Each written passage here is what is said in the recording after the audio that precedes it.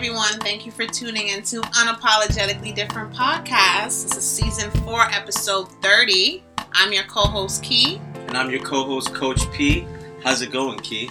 It's going pretty well. I was just thinking back to our last 2 episodes, 28 and 29, when we did the interview.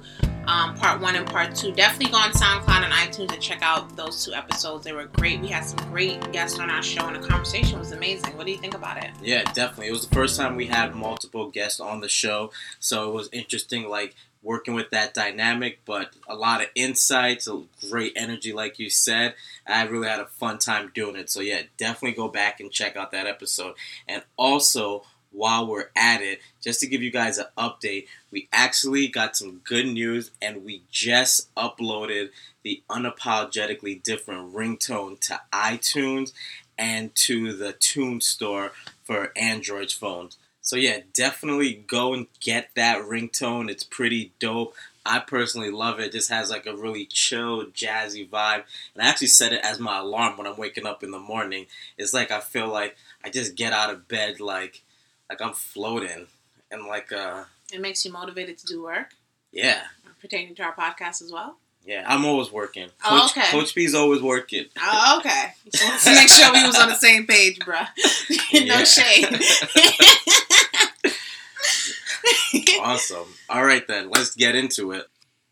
So, earlier this month, H&M trotted with their latest virtual catalog. So, there was a black boy modeling a sweatshirt that said, "The coolest monkey in the jungle." And in that same catalog, there was a young white model wearing the Mangrove Jungle Survival Expert hoodie. And there was a huge uproar that was centered around the black boy and the insensitivity of the branding by H&M, essentially implying, for some people, it occurred as they were implying that the black boy was a monkey. So, what was your initial reaction to it? I'm actually... Keep it 100, because you were really I was tight. Pierre called me up and was livid. I was like, bruh. So I'm gonna let you explain it. Yeah, I normally am super even keeled, don't really get too angry about things or just don't overreact most of the time, but I lost it because I guess for me personally, being darker skinned, I've been called a monkey growing up, been called midnight darkness, every variation of dark jokes, and I definitely had a lot of issues growing up as a kid where I'd go in the bathroom and turn off the lights and not want to actually look in the mirror because I thought I was ugly and I didn't feel good about my skin tone. Mm-hmm. And so I think because of that, because of my past and the way when I saw that ad, I was just are you kidding me right now? It literally was it pinched the nerve. It got to me and I was fuming. So much so that I actually started a petition to boycott H&M, which me personally, I don't really shop there anymore. But that was a staple for me back in the day. But I just felt in this day and age, with everything that's going on, as a global organization, you need to have some awareness of cultural, I guess, culturally, right, exactly. And just, be conscious of how something that you're putting out can be perceived by people that could be buying your brand. So, yeah, that was my initial reaction. What about you? Honestly, I wasn't surprised by what took place. I did feel like something should be done. When you did reach out to me about the petition, I was like, okay, we can try that route and let's see how effective it will be. My whole premise of, I think, why a petition or boycott should have happened, essentially, is because that'll get the message across to H&M in regards to the directors, or board of directors for that matter. And I think more so to have someone in the role of really in terms of consciousness and when you're doing marketing, so they know that, okay, that's a problem before it becomes a bigger problem. So I think that should be the end goal of doing the protest or boycott. But at first, I get where your anger was coming from, you being upset. You had every right to be. I just think in reaction to what was going on and what other people there were people on the fence. There were some people who were like anti H&M, and there's other people who was just like, it's not that serious. And then they had the people in between. I wasn't on your level of having a protest and boycott, to be quite frank, because I wasn't surprised. But I commended you for that, because I was like, I'm with you. You contacted me. I was like, yo, we out. We could do this petition. I have no problem doing that. And for me, more so, I worked in H&M years ago. I've done retail. And the reality is, the people who work in the stores and they're folding and doing the registers and maintaining the fitting rooms, they're mostly people of color, primarily black people. And as you go up in the ranks and, regional managers or not even at corporate, when they come to visit the store, it's barely black people or a person of color. And that's why, for me, I never really felt the need to go up at the ranks in retail. I was like, I don't care to be a manager. I don't care to go up, because you already know who's at the top. You know what I'm saying? And I didn't like that. To me, H&M is one of those companies that promote diversity like no other. You go interview with them now. If you go do their interview process, they're really big on diversity, allegedly. But then when you see this marketing coming out, it's like, how big are you on diversity? Where's the disparity?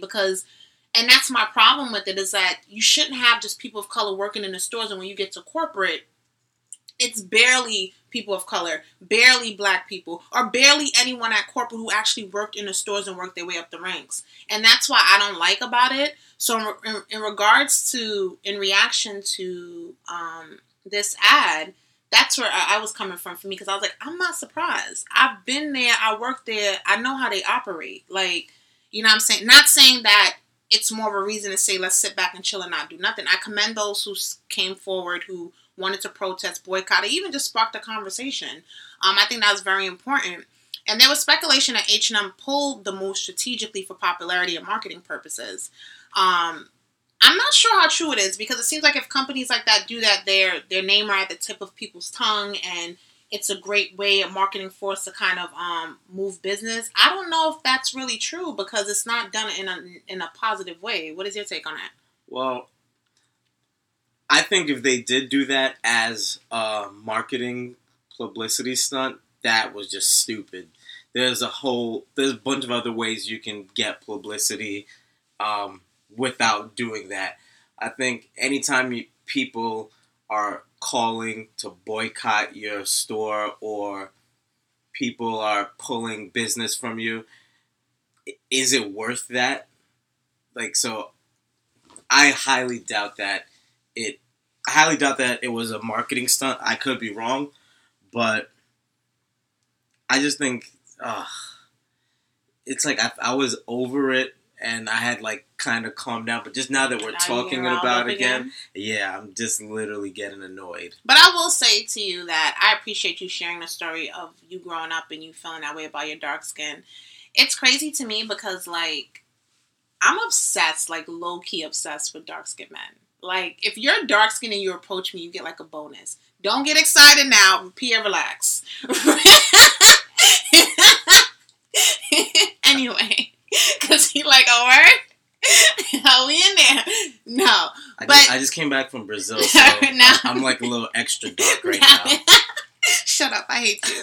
But no, real talk, to me, I love dark-skinned men. The melanin to me is just everything. So just want to let you know that there are people out there that appreciate and love you for who you are, despite this ad being put out there and being promoted in this negative way. And I do appreciate you sharing that, because not a lot of dark-skinned men really share that they've had those difficulties, especially growing up. And so when you seen the picture of that boy, he reminded you of yourself? Basically. And I guess that's what really got me frustrated about it, because at the end of the day, you can't discount people's feelings. People are going to feel what they feel, and you have to just be aware of that. And you may not agree with them, but you just have to you have to understand that it is what it is.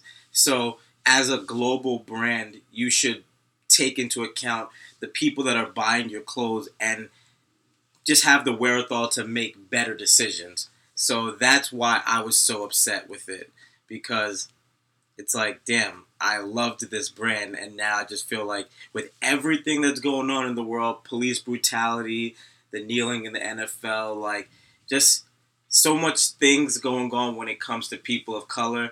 Like, no one anywhere thought that this might be a little problematic. And I've heard people say, well, H&M is a Scandinavian, like they're part of a Scandinavian country, and racism isn't like a real thing for them. They originated in Sweden, right? Yeah. Exactly, yeah, in Sweden. So it's like, for them, it's a different culture, but I'm like, that's nonsense. That's not, no, let's not go that route. They're a different culture. I don't want to hear that. And like, literally all throughout Europe, there are soccer players who have experienced people throwing bananas onto the field because they're black, and they're essentially calling them monkeys. So it's like, cut the crap. Like, I don't want to hear, oh, people don't even correlate being called a monkey with being black. Like, when I heard that argument, that just got me even more annoyed. Like, you're bullshitting now. Damn. Feels good to kind of like get that off my chest. No, I'm glad you're sharing and you're speaking about it. I think it's very true, and that was the thing too about the cultural dynamic of people really understanding. But like you said, and even in your position, I thought it was valid. We're in 2018. Like, there's no excuse. You should be cognizant of what you're putting out there and what you're promoting, especially with a brand that is supposed to, you know, in some aspects, emulate diversity on all counts, especially with the people they hire. Yeah. But it's questionable as to who they're hiring, because if you go on their website, their board of directors are all white people. Like, it's all primarily white people. So to me, that was kind of crazy in a sense of, how would you even know what you did is a problem if it's primarily composed of people of one type of race? Like, how can you really be cognizant of how you affected another kind of race? Like, you wouldn't even get that. And that's why I find it to be, like, to me, the board of directors should represent the stores, the workers in the stores. It should represent, like, it should be a whole diverse panel of people. Like, and that's where cultural differences come into play, and, like, you know, change, and not only change, growth, but a different kind of perspective, and it probably enhanced their brand to another level. Yeah. So I was really bothered by that, because I seen a picture going around of the board of directors. Like, let me go online and check it out, and it's really just primarily white people. And I was just like, wow. Like, and when you go to their stores, especially in New York, it's primarily like people of color, black people working there. And even other states, too, when you go to those stores, there's not just white people working there. So to me, it's like, what are you trying to say? We're good for the, you know, hard labor, but when it comes to making decisions for the company and moving it forward, we're not a part of those decisions. And speaking of, like, when it came about, a lot of people were saying, well, not a lot of people, but people were discussing, like, okay, like, we see it as a problem. What's going on with his parents? And as we can see why they didn't see it as a problem, because the mother came out stating that people are overreacting. It's not that serious. They need to get over it.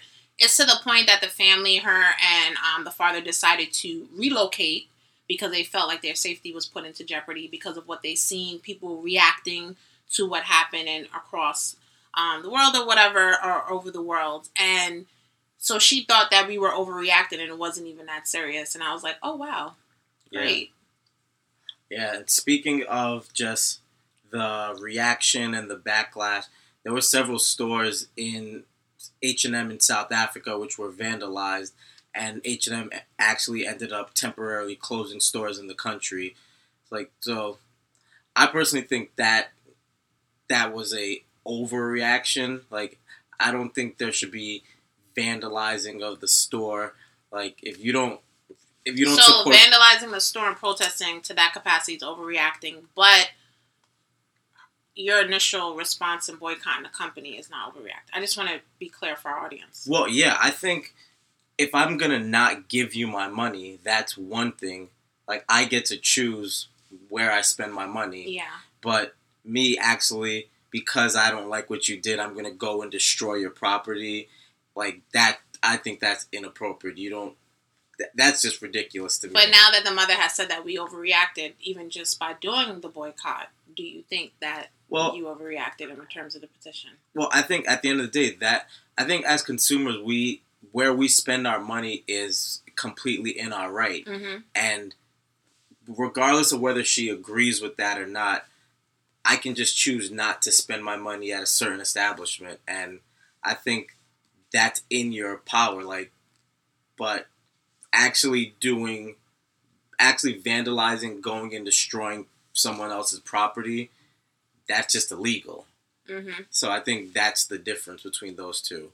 No, it's true. And I mean, also, too, like, at this point, with the way things are going on in this country, and even in other countries in terms of race relations, I mean, vandalizing the stores, yeah, but at the same time, it's like, I don't know, is there a correct way of handling these situations? Is there a correct way to reacting? Because even when it was like protests with police brutality and there was vandalism that happened, we could speak about Ferguson and how stores were vandalized and stuff like that. And people was like, that's not how you go about protesting.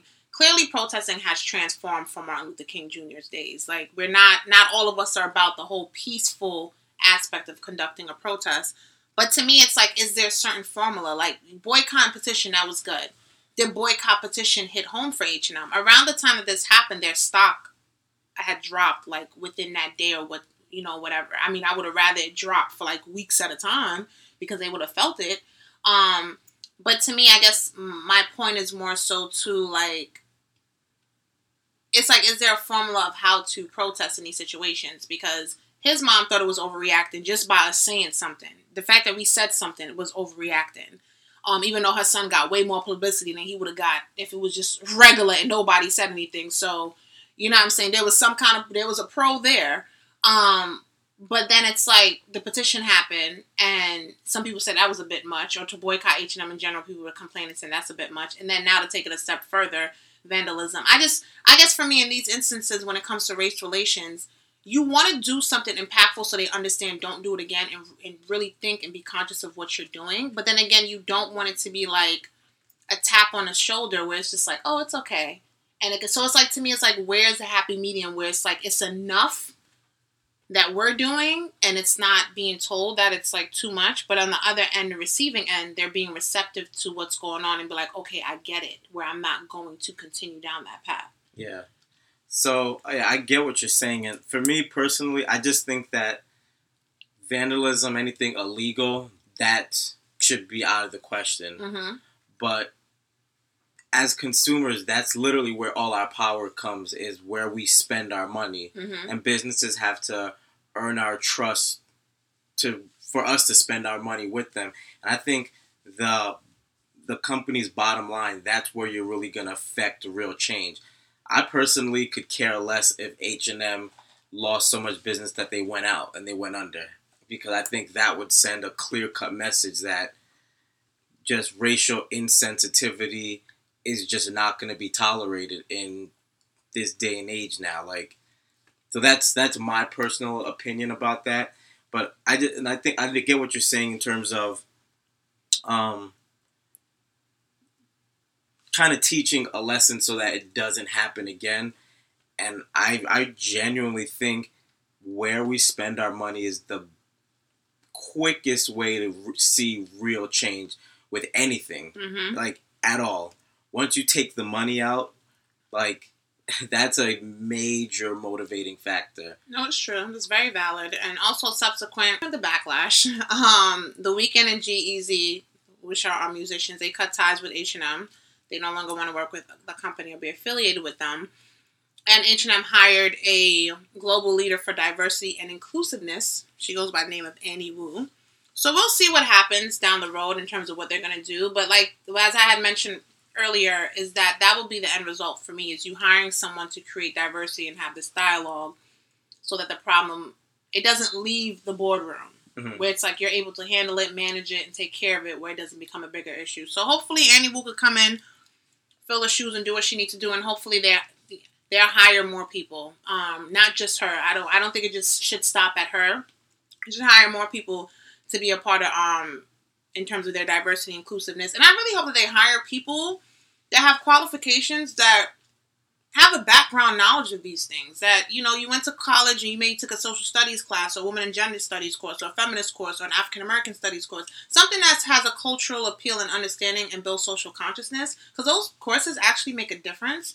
It definitely enhanced my understanding of the world over these years. And I feel like that will be important to have someone in those positions. Don't just get anybody to throw in there. They're a person of color here, fit them right, and they're not conscious. And that was my thing. I don't want you to fill a quota by having a black person or Asian or another person of color just to fit it.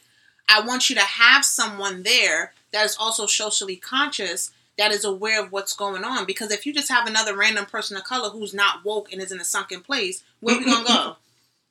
We going to have Get Out Part 2? Like, what are we going to do? Would you take that job? I mean, it depends on what they paying me, honey. Yeah. You know them discounts. I just have to check the tag on Kiana's sweater. It's very fashionable. I just double checked to see if it was H&M. I hate you so much. I mean, it depends on what, honestly, like, it really depends if they were. I mean, I wouldn't mind being in a position like that because you're making change, but for me, I would want to bring more people on. It wouldn't just be, because to me, who's going to just fill that role by themselves? Yeah. The whole point of you having someone in that position is to have more people on, and definitely talking to the people in the stores that's doing the hard labor as to how they would want to see the company move forward. Acknowledge what their take on is with things as well. And there's probably internal issues going on at H&M, racial issues that they weren't even aware of. So having that conversation and stuff like that. But I would love to see the corporate workers, and this is going to be my last take on it. I would really like to see the corporate workers reflect the people who actually work in the stores. And I'm talking about people who just started out, like not people who work their way up, people who work in the stores, because to me, that's a true representation of your company. Yeah. Well said. Thank you. Speaking of countries. Jeez Louise. Oh, the Donald. So, Trump met with lawmakers in the Oval Office where they discussed protecting immigrants from Haiti, El Salvador, and African countries as a part of a bipartisan immigration deal. And according to people that were in the meeting, he was basically saying that we do not need any more Haitians. He was saying, why are we getting Haitians and people from African countries? Because they're considered shithole countries in his mind, which is very small. And he was basically saying to take them out, and also suggested that we should get immigrants from Asian countries because they actually help the economy. So, Pierre, what was your take on that? I mean, I'm going to just say, I'm coming at you because you're Haitian, but... Ça passe. All right. In general, like, that was just, like, ridiculous. But what was your, like, initial, like, when you heard all of that? Like... So, when I saw... I think you sent it to me. You sent me the article. He was like, why are you trying to ruin my day? I was like, bruh. That was like the next day after the H&M incident, or maybe 2 days afterwards. Literally, my blood pressure just, like, started skyrocketing. And I'm just like, are you, like, why are they coming at me this week? Like, what did I do? Like, seriously, what did I do to get this? But, like, right at that moment, I literally stopped. I took a deep breath, and I was just like, I cannot let this get to me because... I mean, you can't. We got like 3 more years, bro. Right. 2.5 or something. I don't even know. And I'm just like, I started to really think about practicing what I preach. Like, at the end of the day, you can't control what other people say or what other people do, but you always have the power to control how you respond to it. So I honestly just kind of took a deep breath and was just like, this is ridiculous. Why? Like, let me read this article and see what he actually said. And then I reached out to my brothers to talk to him about it to see if he saw it. So my initial reaction was, I was speaking Creole. Huh? Yeah. I'm teasing. Like, I was really, like, pissed at first, but then I kind of just brought it back. The biggest thing that really came up for me was, it was kind of glaringly apparent how when things really affect you on a personal level, it's so much easier to feel passionate about it. Because, like, with the H&M, me being dark-skinned, and then now he's specifically talking about Haiti. Like, everything Trump has done, well, not everything, a lot of things Trump has done and said, I completely disagree with. But hearing this one particularly, like, really got to me. And I'm just like, wow, I haven't been as, like, animated or felt as passionate about other things that he's said. So it's like that was just like really kind of a big point for me. Just seeing like I can imagine how Muslim people felt from the Muslim ban, or certain women felt about the pussy grabbing comment, or how just so many different things that he's said and done that affected different groups. Like now he actually came at a group that I'm a part of specifically, and it was just like, damn. What about you? What were your thoughts? Honestly, not to say that I didn't care, I did, and I did feel a way about it, but I'm not. It's not because he said, like, you know, because African descent, so we all, like, under that umbrella, essentially. But to me, I was tight from the Muslim ban. I was passionate about that. I was passionate about him building a wall. Like, I was outraged at those things. And I'm not saying it to be like, oh, I'm not saying that. Let me tell you something. When it comes to me, it doesn't have to be something specific to me that I went through. I feel it. Mm-hmm. It's humanity. Like, you want to feel for the other person despite whether you're in that position or not. And that's the problem with us as a nation. If it's like, if I didn't go through it, it ain't important. Like, I guarantee if a lot of white people experience police brutality the way we did, we all will be marching. We all will be out there. You know what I'm saying? And it wouldn't even be, there wouldn't be no Charlottesville. Because we would have ran through that. The whole nation. You know what I'm saying? So, like, to me personally, like, it's not that I didn't get riled up, I did, but it's like I've been riled up when he was saying things before, and that's why I had kind of made a post like, what y'all thought this was? Y'all thought he was going to stop at Mexicans? Y'all thought he was going to stop at, like, you know, with the Muslim ban? He's coming for everybody. And for you to say, like, we need to get people from Norway, like, what are you trying to say? Like, that is, and it's, to me, what gets me irate. It ain't what he said, because I'm not surprised by Trump. I ain't surprised by him at all. Is that the conversations that are being had around some politicians and even people who are on these political shows or what have you can't say that he's racist. It's like, what more this man got to say? Does he have to lynch a black person and hang them on a tree? And even that, they're like, was a misunderstanding. He used a different That tree. Man was a criminal. Like, that man he whistled at a white woman. I was literally thinking that in my head. Yeah. No. We talking about Emmett Till, if y'all don't know. And come to find out, the white woman on her deathbed said that he never whistled at her, so she lied. And even if he did, he shouldn't have died anyway. You know what Emmett Till is? Google it, because that's a whole nother episode. Yes. Well, really quickly, the reason that came to mind is because I saw a video about they're actually going to be creating a movie about his life. Taraji P. Henson. Yeah. Shout out to she's Taraji. going to be playing his mom. That's crazy. Yeah. We just had like a psychic connection on air. We definitely did. This is how we do. That's why, see, this is why me and Kiana like work so well together, because I was like, I can't say that. That's like too much. And she just said it. And every time I say something too much, you're like, oh my God. We balance each other. We definitely do.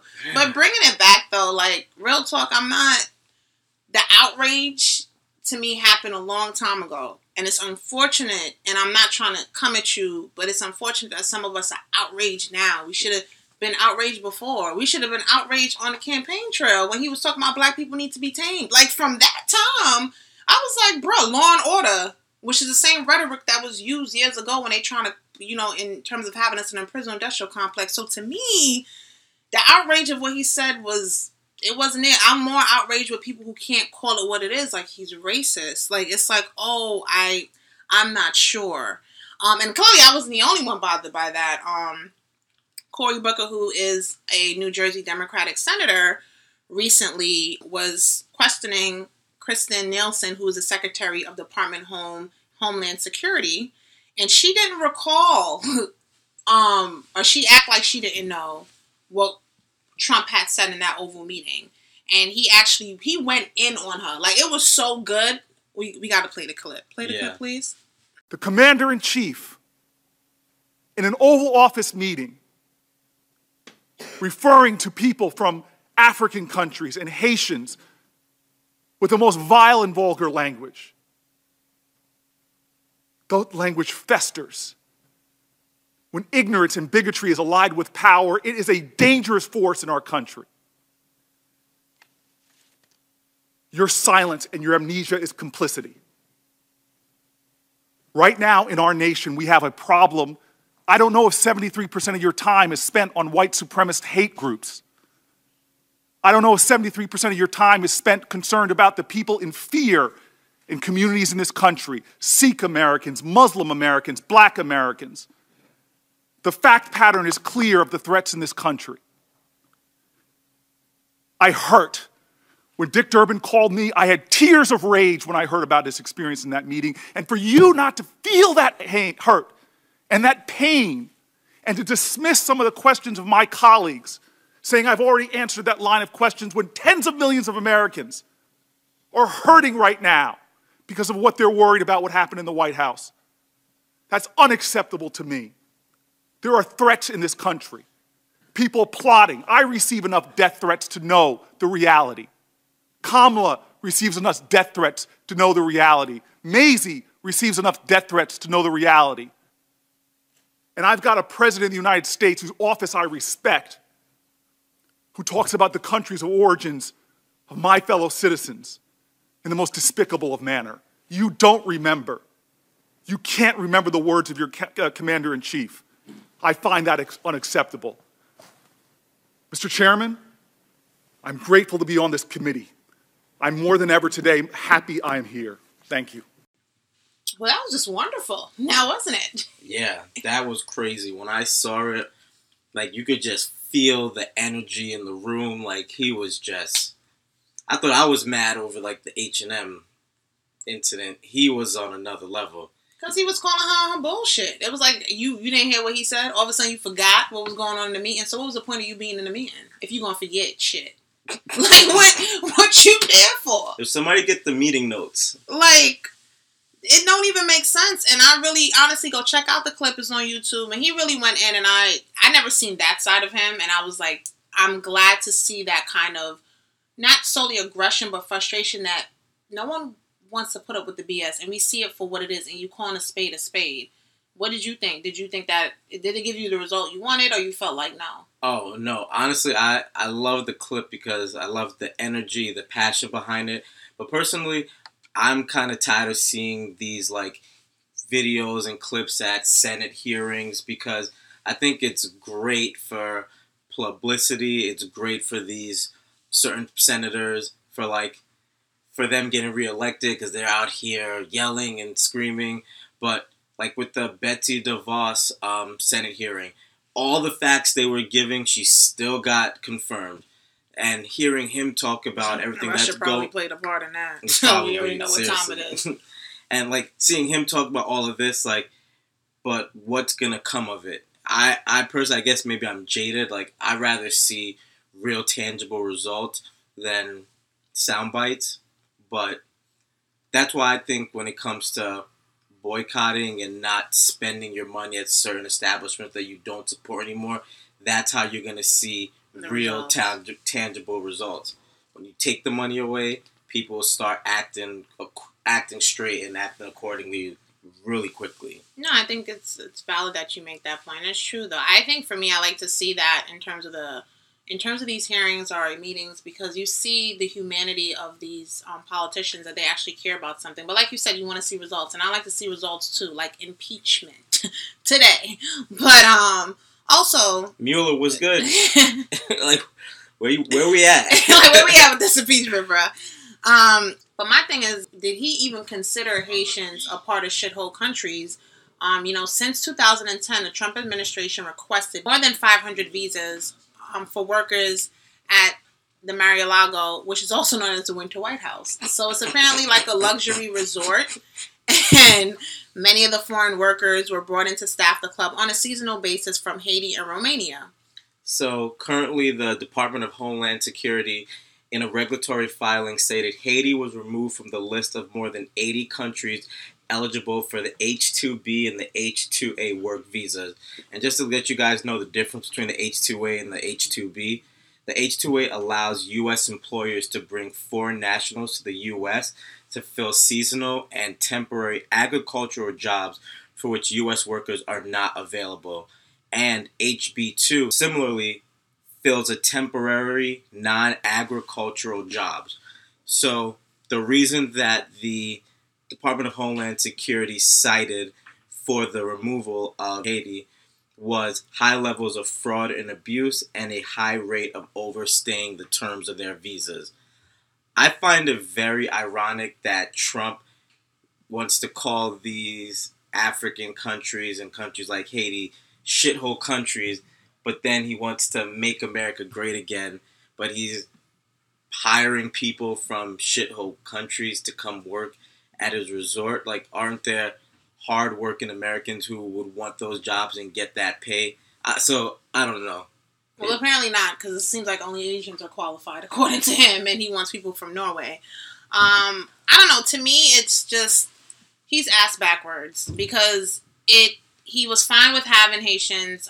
He didn't consider them shithole countries, I'm sure, when they were at the resort working there. And now, all of a sudden, that he's in a position of power, they're considered shithole countries. And for you to say, like, African countries, what countries are you speaking of? Because Africa is a continent, for those of you who don't know. So, it's like, what countries are you specifying in terms of being shitholes? To what capacity? And what's the definition of a shithole? Like, so to me, I feel like his reasoning and the way his analysis, of course, is straight racism, and it's bullshit. But what I was kind of annoyed by was people who are Haitian and people who are Africans feeling the need to reinforce their integrity and their purpose. Like, I came from a great home and I had a great upbringing and I'm educated. You don't need to validate yourself for nobody. Yeah. And that goes for all of y'all out there. Do not validate yourself for being Haitian or for being African. You are who you are and you're great at it. Don't feel like you got to validate your purpose, your existence. You got your credentials, how many degrees you have. All of y'all probably have way more degrees than this man. You know what I'm saying? Like, you don't need to validate yourself to him. He's going to be who he is. And I didn't really care for that. Like, we don't need to be like, oh, this is why we're worthy. This is who we are. We're not shithole. No. He going to say what he want. And it's unfortunate that he's running his mouth. But we need to have our politicians hold him accountable for what he's saying. That's why, to me, it was problematic about people not calling it racism and they playing with the word. Like, oh, well, maybe he just had a bad day. The fuck? No. It's not a bad day. It's nothing. What he did was wrong and it's straight racism. We need to call him for what he is. Like, we can't go above this. And you see how Cory Booker reacted in that clip. Like, it's ridiculous where we're at as a nation in 2018. Are you serious? Yeah, it's insane. So switching gears, talking about equal rights and pay in Hollywood, now with this whole Me Too campaign has transitioned now into Time's Up and women talking about not only sexual harassment in Hollywood, but also in regards to equal pay, which is kind of on the tip of people's tongue as to how much women get paid in comparison to their men counterparts, and especially if you're a black woman, how much you're getting paid in regards to your black male counterpart. So Monique, the comedian, is requesting people to boycott Netflix. I know that's huge. That's huge, bruh.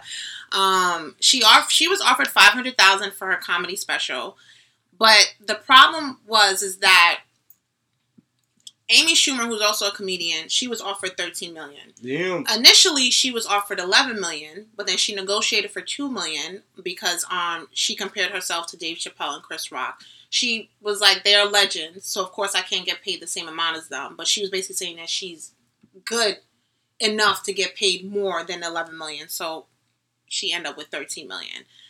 Monique was offered $500,000. For those of you who've watched Monique over the years, she's been a comedian for over 30 years. She was on a sitcom, The Parkers. She won an Oscar for Precious. And so it's like, how are you getting paid $500,000 and Amy Schumer is getting paid $13 million for a comedy special? Also, after some further research, Wanda Sykes, she tweeted that she was offered less than $250,000 by Netflix, which is crazy because Wanda Sykes' reoccurring role on Blackish, which is on ABC, she also still does stand-up, and she's very relatable to the white audience. Like, she has that appeal where she's one of those comedians that, she's relatable on all aspects. So, and also, too, DeRay Davis, he was paid $5 million for his special on Netflix. And I'm not going to front. When I first seen it, I was like, wait, who was that? I had to Google him, because I was like, and I was like, oh, it's him. But it was like, your name don't ring bells to me for you to be getting $5 million. And I'm not trying to throw shade at him. He's funny. He's a comedian. But it wasn't like, oh, with Dave Chappelle and the Chris. I was like, oh, I didn't have to Google him. I really had to Google him because I was just like, wait, who is this dude? Like, he's from Wallin' Out. Okay, but I don't, you know what I'm saying? No shade, but I don't recall him getting an Oscar. I don't recall him being on a sitcom that was running for about a couple to several years or so. So I'm not negating the fact that he's not deserving of what he got, but it's very questionable that Monique, who's been in the industry for quite some time, is getting $500,000. Wanda Sykes getting less than half of what Monique getting, which don't even make sense. And then he getting $5 million. Like, I wasn't good at math, bro, but them numbers is looking a little off. There's a lot of zeros missing on Monique's behalf. So it's understandable that Amy's getting paid that amount because of her recent success and her popularity. She's kind of the it comedian for certain people now, not for everybody. No shade, just keeping it 100. Because she ain't no it comedian for me. But it's cool. I ain't paying her $13 million, so it's like. But that doesn't really negate the fact that really is a huge discrepancy. And like you said, Monique has over 30 years of experience. She's hosted award shows. Like you said, has an Oscar. But with all that being said, I do feel like there is the sense that Monique isn't as relevant as any of these comedians right now. So I don't know. I'm just like torn because I feel like she isn't relevant. So, but the thing is, how do we define relevancy? Because she's not like a Tiffany Haddish. She's not on the tip of people's tongue. Basically. But at the same time, I get it. It's popularity, what's current. But Amy Schumer to me is not funny. Like, I see her in whatever, and I'm like, I'm not laughing hysterically. To me, she's not relevant.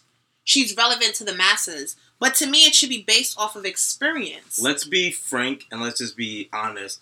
You want to do that now? Yeah, when something is mainstream media, that really means white mainstream media. Clearly, that's what it comes down to. Yeah, and hence why she's being compensated the amount that she's getting. Yeah. But how many years does Dave Chappelle and Chris Rock have to be in the industry to see what Amy was getting? I don't know. If she's aiming for $13 million and say Dave Chappelle and Chris Rock getting about $20 million, there's like a $7 million is off by that, right? And they're legends. And you only get $7 million less from them. But then you got Monique, who's been in the industry longer than she has, getting paid nickels and dimes and pennies. Okay. Let's just be sure. It's $500,000. Like, it's not. That's a pretty nickel. I'll take that nickel. It's a pretty nickel, but when you compare it in regards to experience, and how many years she's been in the game, that's a slap in the face. That's not even a slap. That's a hawk spit in the face. Like, real talk spit in the face. And then Wanda Sykes getting less than half of that, or being offered and then you have D-Roy getting paid. It's D-Ray. D-Ray getting paid $5 million. Like, there's something's wrong. Like, how is Netflix doing their math? Like, how are they doing their math? I'm getting heated. You would thought I was getting $500,000. Now I'm getting tight because we really got to talk about this. We're in 2018 and we got to talk about disparities in terms of pays. Like, we need to have this conversation. Like, I don't even understand how she's getting paid this amount. Monique ain't just stepped on the scene. You know what I'm saying? Like, it ain't like she just stepped out here and was like, all right, well, I could kind of see. She has experience, and I'm sorry. To me, experience overshadows popularity. Because that doesn't make sense to me. And then we have to talk about, is this play a part in terms of, because she did kind of speak in terms of racism and sexism. Is it at play here? Based on what's happening right now, with like all this news about the time's up and the equal pay, I definitely think there is something there in regards to her getting paid less because she's a woman. But she black too. Let's not forget that part. Can't miss that. There's another strike against her for that. But it's the disparity is there, and it definitely needs to be questioned and like examined, and we need to make a change with this.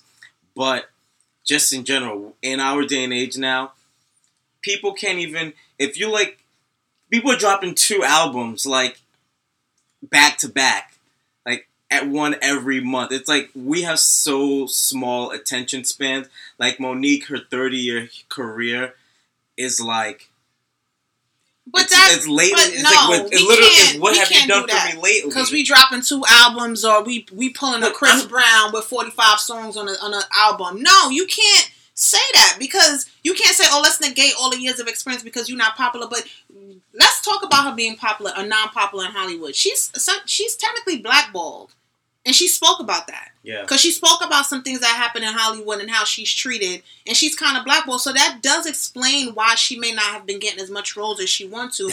And that could be a part of it. But also, too, she acknowledges her worth as a woman. And what bothers me about the whole situation is that I know people ain't going to boycott Netflix. It's Netflix. No like, way. maybe Hulu, No but way. maybe Amazon. But I don't think they're going to boycott Netflix. But I commend her on her efforts in trying to move forward. And I promise people reaction to, oh, it's Monique.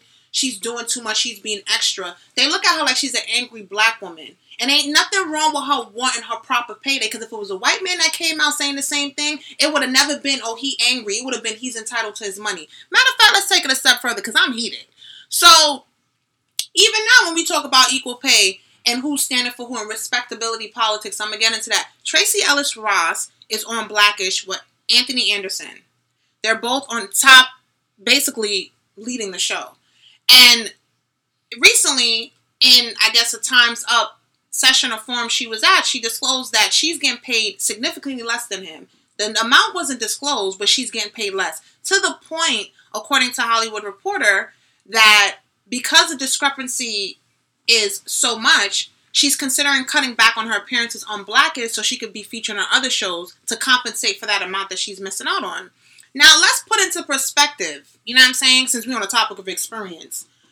Ross and Anderson both received multiple Emmy and Golden Globe nominations for their work. However, Tracee Ellis Ross is the only one to take home an award. And you know how I know that? Because I was watching it. Mm-hmm. She became the first black woman in 35 years to win a Golden Globe for Best Actress in a Comedy or Musical TV Series. Her speech was phenomenal. I cried and I was there with her because I was like, finally she won something. But to bring it back, she has more experience. Not saying that she has more experience, but she was recognized for her work, and by her winning that award, that is supposed to elevate her career and how much she gets paid. Mm-hmm. How the hell are you getting paid a huge discrepancy gap with Anthony Anderson? I'm not throwing shade at him, because they said that part of the reason why he's getting paid more is because he is the executive producer on the show. Okay, that's fine, but it still doesn't explain the huge gap. Because and now also we have to discuss who is behind the scenes and who's running the show. Are opportunities afforded to black women as much as it is to black men or men in general when it comes to Hollywood in terms of being producers and executive producers? Are the opportunities afforded to black women as much? So if you don't have a lot of black women that could play that part of those positions and the opportunities are not afforded to them, they're never going to have the right to be in those positions in order to make that kind of money. So at the end of the day, it's still a patriarchal system and men is still winning. So I get what you're saying about experience and who's relevant, but I'm sorry. I'm going to go, and we need to go by experience, because if we went by experience, Trump wouldn't be president. If you want to talk about popularity, he won off of popularity. And look where we at now. Yeah. Haiti's a shithole country. Hey, easy. Okay. No. I'm getting tight now. Like now, because don't tell me about popularity and tip of the tongue. That's how this man won the election. If y'all want to bring it back and make it full circle, that's how this idiot won, because of popularity. And the Russians too. They played a part. But no, let's keep it 100. We can't base off. I want it to be based off of experience. And if we base the stuff off experience, you have the right people in the positions. We would have had Hillary, and we wouldn't be doing no Women's March the second year in a row. I ain't even go to that. Continue, because I'm getting heated. No, you definitely made very valid points. And it is a problem. The disparity in the pay between and one more factor too. Uh-huh. Also, let's not just make it racial. It could also be sexism as well. Michelle Williams co-starred with Mark Wahlberg on All the Money in the World movie. She received $625,000. Mark Wahlberg got $5 million. You could continue, Pierre. It sounded like you were saying something important. I'm listening. So what you were saying now? I was saying, yeah, it's a problem. It's 100% glaring and kind of similar to what I was saying before. The fact that the fact that when these issues are arising and they're not personally affecting us, at least I can speak for myself that I can feel empathy, but not really feel it as if it's happening to me the way the shithole comment and the H&M hoodie affected me. This is really a serious problem, and I honestly never even thought about it that way. So, but then again, you're a man, and and I'm not. We go back and forth with I gender. stand with you. If you're a man, if you felt a woman was paid, if I was paid 3 times more than you, we did the same job, how would you feel? You feel good? No. Oh, you paused. Okay. Stop breathing, did you? Listen, we're going to work out the contract. I'm going to let you get 35% of our take-home pay for the podcast if we're getting paid. Should be 75%, but we'll talk about that later. Get back to the show. No, but yeah, it's like, all jokes aside, it really isn't. It's crazy. I didn't realize how big of a discrepancy this could be, because obviously we're just looking at Hollywood, but I'm sure this is playing out all across all careers, it is. All fields, But you see, the thing is, though, when I mentioned to Tracee Ellis Ross, it was more, people are basically siding with her more than they will with Monique. Maybe because Tracee Ellis Ross' approach wasn't to boycott the Blackish show, of course. Yeah. But it also ties into respectability politics. Because the way Tracee Ellis Ross is and the way she comes off, and she may not come off as an angry black woman in her approach, and it's just like, Monique is calling it for what it is, and she's always been that. She's always came out and just speak on a lot of issues, and that's partially why she's blackballed. But in Hollywood, sucks, but man. It's like, for her perception, people are just like, she's ODing. She's bugging out. You was just saying 500,000 is a pretty penny. No more penny, nickels, and dimes. It's a pretty penny. I'm just saying, because she's being blackballed, like, that's an opportunity to get back in the ring and really... But you shouldn't have to settle. Shit. We shouldn't have to settle. Because if she was a white man making those claims, first of all, she was a white man, they wouldn't even offer her that. They would be like, oh no, honey, you're worth more. Let's be serious, okay? You're a talent. Like... You know what I'm saying? Like, get you a chair with like a star on the back and everything of it. on it, like a trailer. Basically. So to me, she shouldn't have this. And I commend her for coming out and doing that. You know what I'm saying? Just like it triggered her. And you know what? And I'm gonna show you the similarities right here. You're gonna love me for this. It affected her and her pay and how she was being paid. As a result, she came out with a video to say to boycott Netflix. The H&M situation affected you directly, and as a result, you came out, you want to boycott H&M. Mm-hmm. You see how they directly affect you, and that's why you react in that manner. Yeah. No, and that's why I get where she's coming from, and that's why I'm like, this really is a problem, and we need to do something about it. So if people said to you, you overreacted, she's overreacting too. Oh no, I didn't say she overreacted. Oh, you didn't? No. Not at all? No. Okay. She thinks she deserves more for her career, her experience.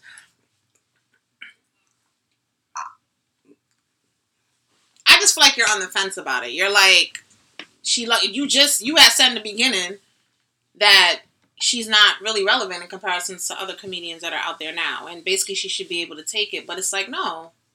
What if someone tell you, well, H&M is working, it's affordable, and this is how we're going to do it. And you should not boycott H&M. Well, like, where are we going to get our tank tops? So what? Like, what? Seriously. I hate to be that guy, but to that point, I would say that not everyone's going to fight the same battle. I don't think everyone needs to be on the same battle. Like, some people want to go out there and they want to save the beaver dams. Like, and other people want to... I'm following you, but it's just, you lost me. Continue. No, I'm like... I know. And me, I'm like, I'm not going to support H&M because of the cultural insensitivity. Like, everyone has to support the things that they're passionate about, and there's always going to be people out there who are going to back you. Mm-hmm. Not everyone's going to be able to just all be on like the same side fighting every single battle there is to fight out there. But so I definitely support her. If she wants to boycott Netflix and there are people who are going to get behind her to do that, I think she should, and I think more power to her. I think she would know better than me, like, what acceptable pay for the work that she's doing, especially with her experience, having an Oscar, and like with all of that being said, but I just think, I don't know. She got blackballed, $500,000 to do a special to kind of work your way back into that, like. But Dave Chappelle disappeared and came back. Yeah, he left. He chose to leave, and she, unfortunately, that was kind of happened to her. It wasn't by her own accord or own choosing. So, listen, I think it's an opportunity to just have the stage to talk about these things and actually put what you're saying out there. And I think you have to work with the game and work with how it is. Like, these are the rules. This is how things are operating right now. And if you gotta play in that line to make the change that you want to do, which is why for me, like, me not spending any money at H&M, that's consistent with the laws and the rules. And I can see real change happening by affecting someone's bottom line, but it's staying in line with what the rules of the game are. This is true. And I would just say to end on this note, I commend her for what she's doing and continue the good fight. I don't think she should have to settle. She's more than talented to get compensated more than what they're offering. And I just hope that people don't take away from it, she just being an angry black woman, because that's always the case. Even if you speak out about something eloquently and in what manner, you make a side eye, you're angry, you're this, you're that. She just speaking her truth, and she doesn't want to settle, and she shouldn't have to. And I think that's very important. And I hope that more actresses are going to come out and have these conversations about pay rate, because to me, I think it's embarrassing to have that conversation because everyone knows how much you're getting paid, but it's even more embarrassing to know that you got paid a significant less than your person that you worked with on set, and you probably had either the same amount of roles as they did, if not more. And even in regards to Tracy Ellis, it's like she won an Emmy, and Anderson didn't win anything. Not saying that he's not deserving of anything, but he didn't win. She won a Golden Globe, and that's supposed to elevate your career. And the fact that she did that and kind of took the steps and the measures to check all the box, she's still getting paid less. And it's like their argument is, oh, she's not an executive producer. Put her in a position to be one. Then what's going to be your next argument? And I'll end on that. Yeah. Great ending. Once again, thank you for tuning into this episode, guys.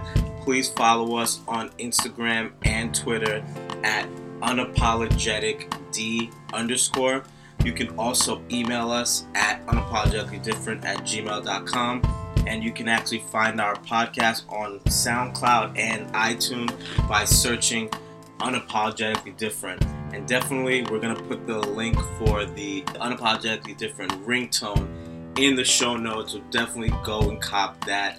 Thank you for the support, guys. We love you. Stay tuned for next week's episode. Bye.